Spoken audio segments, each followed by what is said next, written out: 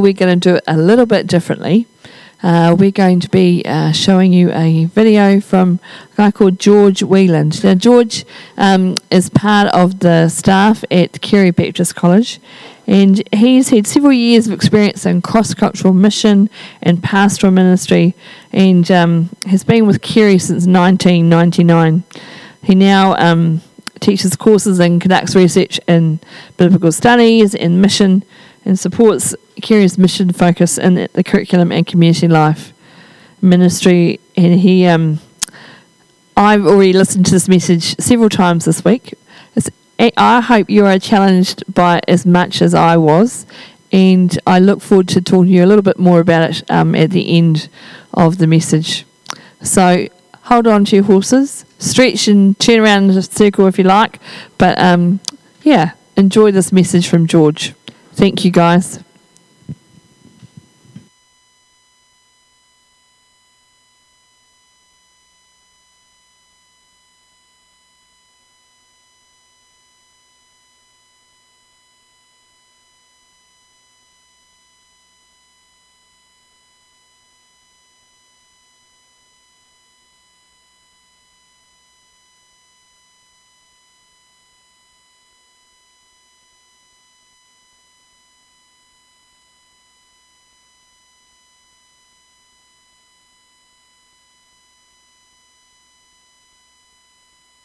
Tēnā koutou, tēnā koutou, tēnā koutou katoa. My name's George Whelan, and I'm part of the Carey Learning Community. And it's my privilege to have this opportunity to share with you something that's very much on my heart as we go through this strange period of transition, and particularly into the new year of 2022. And it's this: how far does our church agenda, or we could say our mission agenda, or our community program agenda, or whatever it might be, how much does our agenda obstruct our vision of God's kingdom and hinder our participation in what God is doing and in the community that God is building throughout the world? I get that challenge in part from the book of Acts that I've spent some time reading and thinking about and been teaching during this last semester.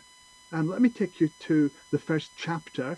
We'll read a few verses and then consider the ways in which this tension of our agenda against God's kingdom vision can come into play. If you've got a Bible or access to one, Acts chapter 1, verses 1 to 12. The first few verses are Luke, the author, saying that he wrote in a previous book about all that Jesus did, and now, having spent some time post-resurrection in ministering to them and teaching the disciples about the kingdom of God, now Jesus is preparing for the ascension and what will transpire after that. So if we're looking for a time of transition and a time of fairly catastrophic change, this is it for the disciples. The experience that they've had of life with the physical Jesus is going to end. And now they're entering into a new phase of life, not only for them, but for the world. Jesus is preparing them for that. So pick up the reading in chapter 1 of Acts and verse 6. So when they had come together, they asked him, "Lord, is this the time when you will restore the kingdom to Israel?" He replied, "It's not for you to know the times or periods that the Father has set by his own authority, but you will receive power when the Holy Spirit has come upon you, and you will be my witnesses in Jerusalem and in all Judea and Samaria and to the ends of the earth." When he had said this, as they were watching, he was lifted up, and a cloud took him out of their sight. While he was going, and they were gazing up toward heaven, suddenly 2 men in white robes stood by them. They said, "Men of Galilee, why do you stand looking up toward heaven? This Jesus who has been taken up from you into heaven will come in the same way as you saw him go into heaven." Then they returned to Jerusalem. Do you see the tension? After Jesus has spoken about the kingdom for 40 days, a substantial period of time in which he's teaching about this kingdom of God with him as the reigning king that will be realized around the world and in all the cosmos, then they ask a question, and the question betrays their own agenda. What I think we can recognize as our kind of agenda, a church agenda, says, Lord, is now the time when you're going to restore the kingdom to Israel? Two key components. One, it's about us, our place, our hopes, our role. Secondly, it's looking back. It's saying, will you restore what was once ours? What we were so proud of, what we tell stories about, what we sing songs about, the great days of the past when King David and King Solomon and other great kings ruled and the world took notice. But now things are so difficult and so bad, and we are so distressed. Are you going to restore what we once had? And then, as I say, it's about them. The extent of their vision is the best they've known in the past, and their immediate context and surroundings and place and their nation, their kingdom. So they're looking to the risen Jesus, and in effect they're saying, so now that you have defeated death, what are you going to do for us? Well, Jesus' response turns that around and says, look, all of that kind of stuff, it's not for you to know about. Here's what you need to know. It's not about what I will do for you. It's about what you will do for me. You will receive power when the Holy Spirit has come on you, and you will be my witnesses. You will be the people through whom the reality of the risen life of Jesus becomes manifest and demonstrable in the world. And it's not just about your place. It's about everywhere, Jerusalem, Judea, Samaria, and to the ends of the earth.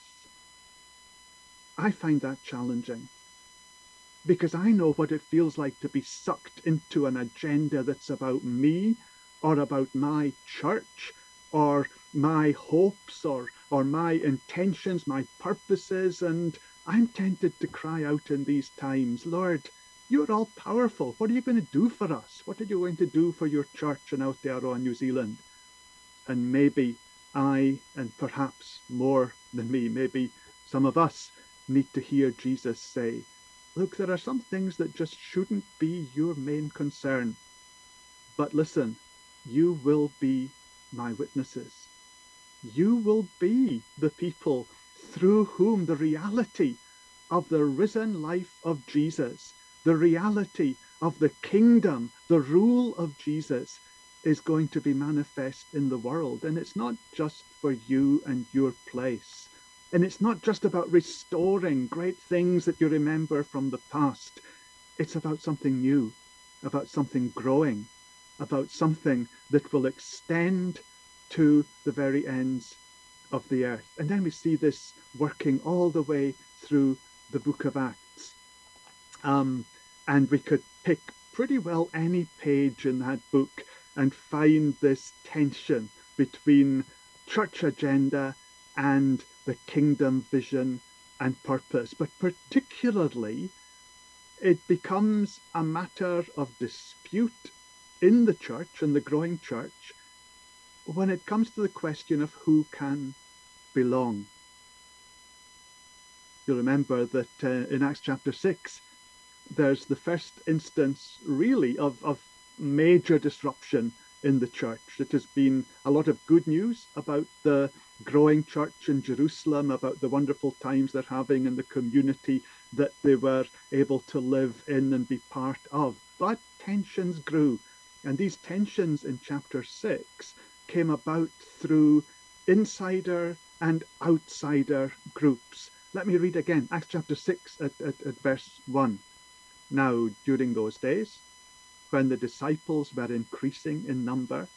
The Hellenists, that's the Greek-speaking people, they were still Jews, but they were Greek-speaking and probably from the wider area who had traveled into Jerusalem for the festivals. They complained against the Hebrews, more like the in-group, because their widows were being neglected in the daily distribution of food. And the 12 called together the whole community of the disciples and said, "It's not right that we should neglect the word of God in order to wait on tables.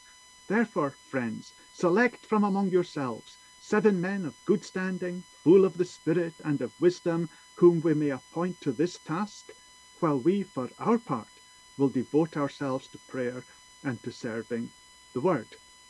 Now, this is often read and interpreted and preached about as an issue of growth. It's getting bigger, there's too much work for the existing leaders to cope with, and so the sensible thing is to appoint other people to do other parts of the work. Now, yes, that's valid, that is happening here, but there's more involved in this. Let's read on.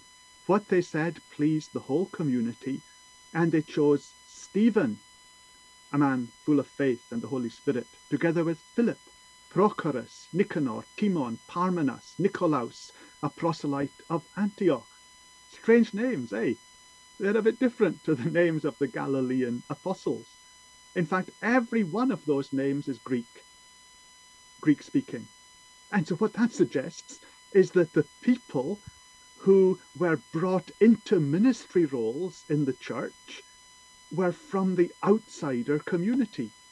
The Hellenists who'd been recognizing that they were not being treated as well as the insider group. They didn't have the same access to the leaders. They didn't have the same networks in the city. And so the solution that is found under the guidance of the Spirit is opening up the ministry team, the leadership team, to people from the outsider group.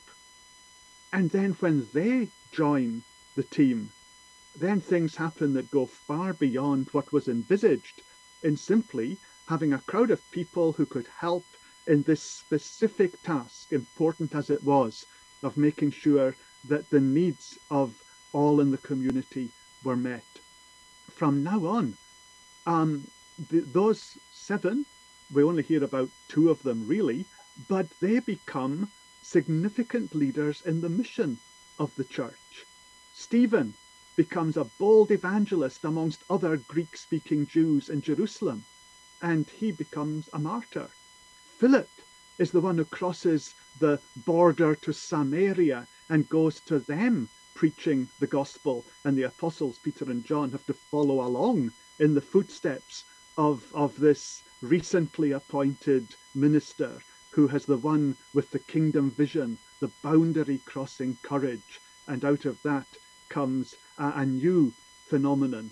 The Samaria turns to faith, and then Philip's also the one through whom God reaches the Ethiopian eunuch, and it goes on from there. You know the story of reaching out to the ends of the earth.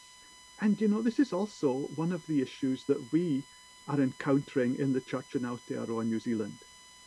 That of the in-group and the out-group, the insiders and the outsiders, even in the very specific terms in relation to migration and different people groups.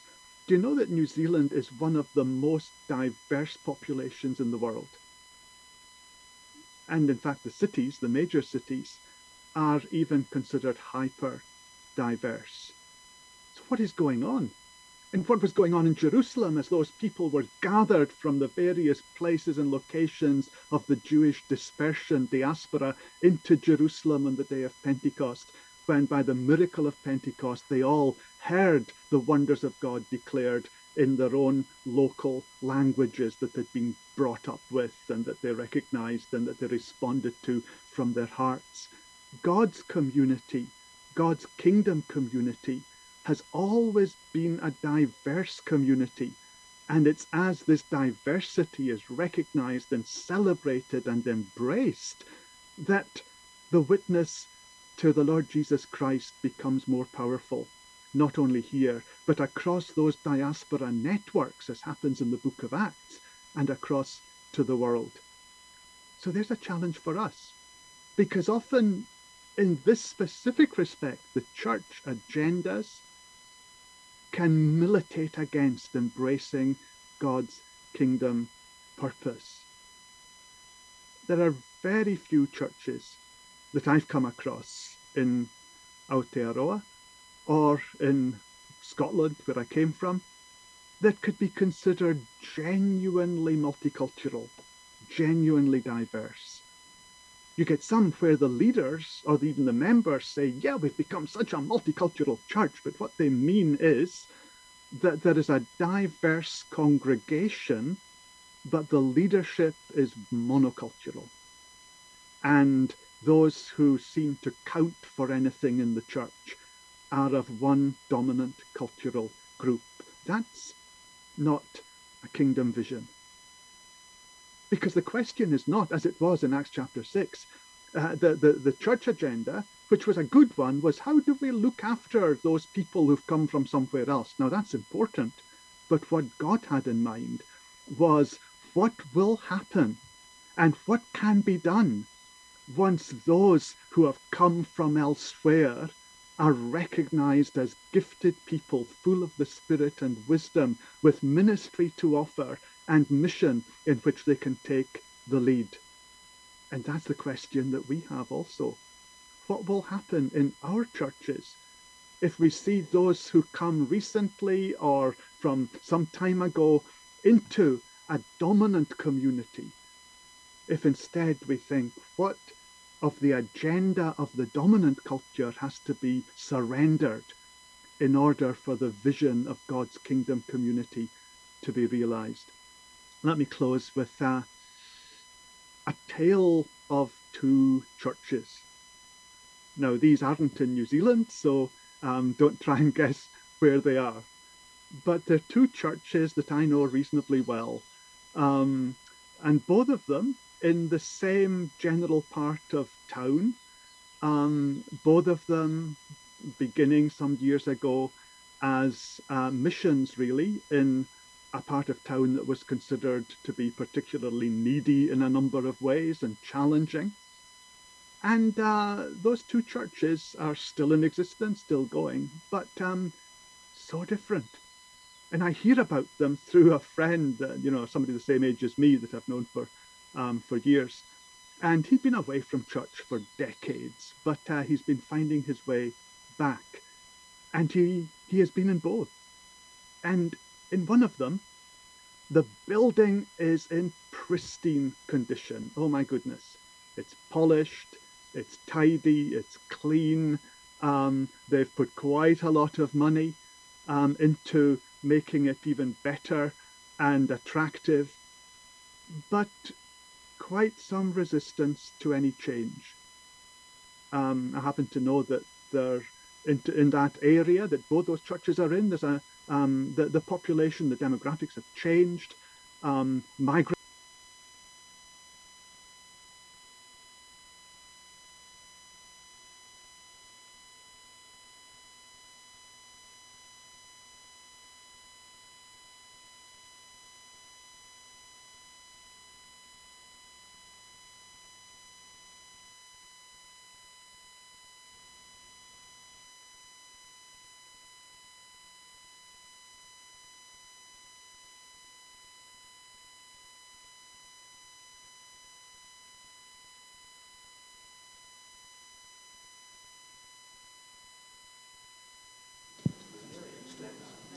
Just tell me when it's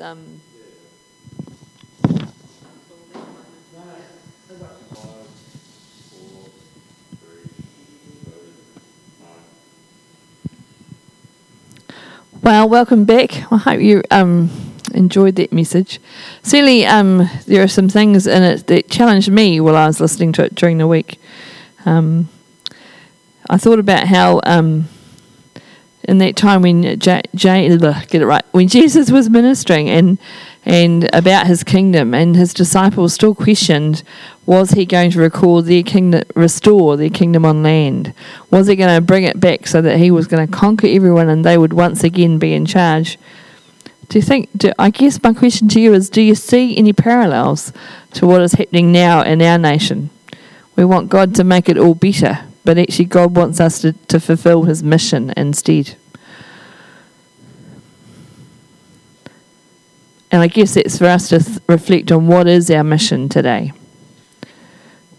The tale of the two churches. What kind of church do we want to be? How do you think we're doing? What could we be doing more of?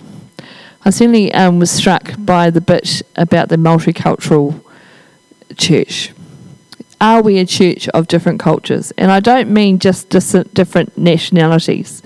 There's different cultures even within New Zealand Pākehā, different social cultures, where we've grown and how it's shaped us. Are we as a church reaching out to all the different groups of people that we come across? Or are we just very white, patriarchal? I guess there are some church questions that we as a church should be praying about, perhaps even as individuals. How do we treat others from other nations, other cultures, when we are worshipping with them? I was struck the other day when I was with someone from a different culture and we were watching something on TV, and it made that culture the butt of the joke. And I was actually quite horrified to realise that unknowingly, myself, I am acting out racism. Racism, I don't know. But, do we watch things on TV in a particular culture as the butt of the joke? We find it funny until the person we are sitting with is from that culture. Does that challenge us? So the questions I thought we, as your host Holmes, might like to talk about were some that he raised and that George raised in his message. Jack's going to put them up on the screen behind me. He probably already has. So how much of our church agenda do we need to let go of so that we can participate in God's kingdom purpose? What challenges you personally about what George shared from this message? And can you relate to anything in today's message? Maybe you can't. Maybe there's nothing in today's message that strikes you. And number 4, what do you do to know God's will for your life? And I'm not saying you have to discuss all these questions. You might just want to finish with prayer after the end of our service. And you might just want to have a chat about your week and pray for each other.